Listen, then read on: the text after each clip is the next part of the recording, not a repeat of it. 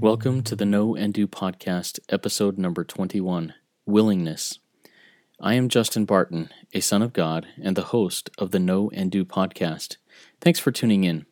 Today's lesson, experience, and invitation center around the concept of willingness.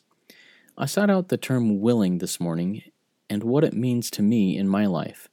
I love the LDS sacrament prayer, which is read word for word each week before members of the congregation are given the opportunity to partake of the emblems of our Savior and commit anew to their covenants, and to be renewed and cleansed spiritually. The prayer on the bread reads in part, that they may eat in remembrance of the body of thy Son, and witness unto thee, O God, the eternal Father, that they are willing to take upon them the name of thy Son, and always remember him, and keep his commandments which he has given them, that they may always have his Spirit to be with them. I am willing to take upon me the name of Christ. I am willing to always remember him, and I am willing to keep his commandments. At times, however, the statement that Jesus made to Peter, James, and John in the Garden of Gethsemane rings loud in my mind. In Mark chapter 14, verse 38, Jesus said, "Watch and pray, that ye enter not into temptation.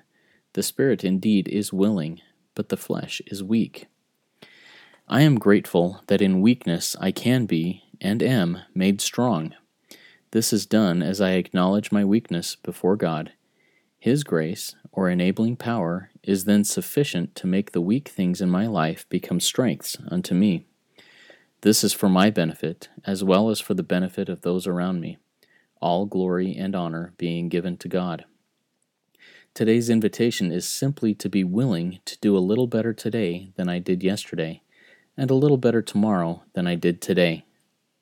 The premise of Know and Do is to share my personal experiences of faith and hope, and tie those to either a verse of Scripture from one of many sources that people all over the world consider as inspired and holy, or to a quote from godly and inspired men and women from throughout history. From these experiences and sources, I will then issue an invitation to myself, and in turn to the audience, to do what is now known. I do not pretend to be an expert on doctrine or on any of the subject matters that will be shared. I only claim to be one of God's children, walking through life the best way I can figure, striving to do God's will for me, and sharing what I experience. If you feel that this podcast is a positive influence in your life, please subscribe to it, then rate it and review it. Also, please like and follow Know and Do on Facebook. Find us there by searching for Know and Do. As always, my experience is that the key to peace and happiness in life is knowing Jesus Christ and doing as he teaches.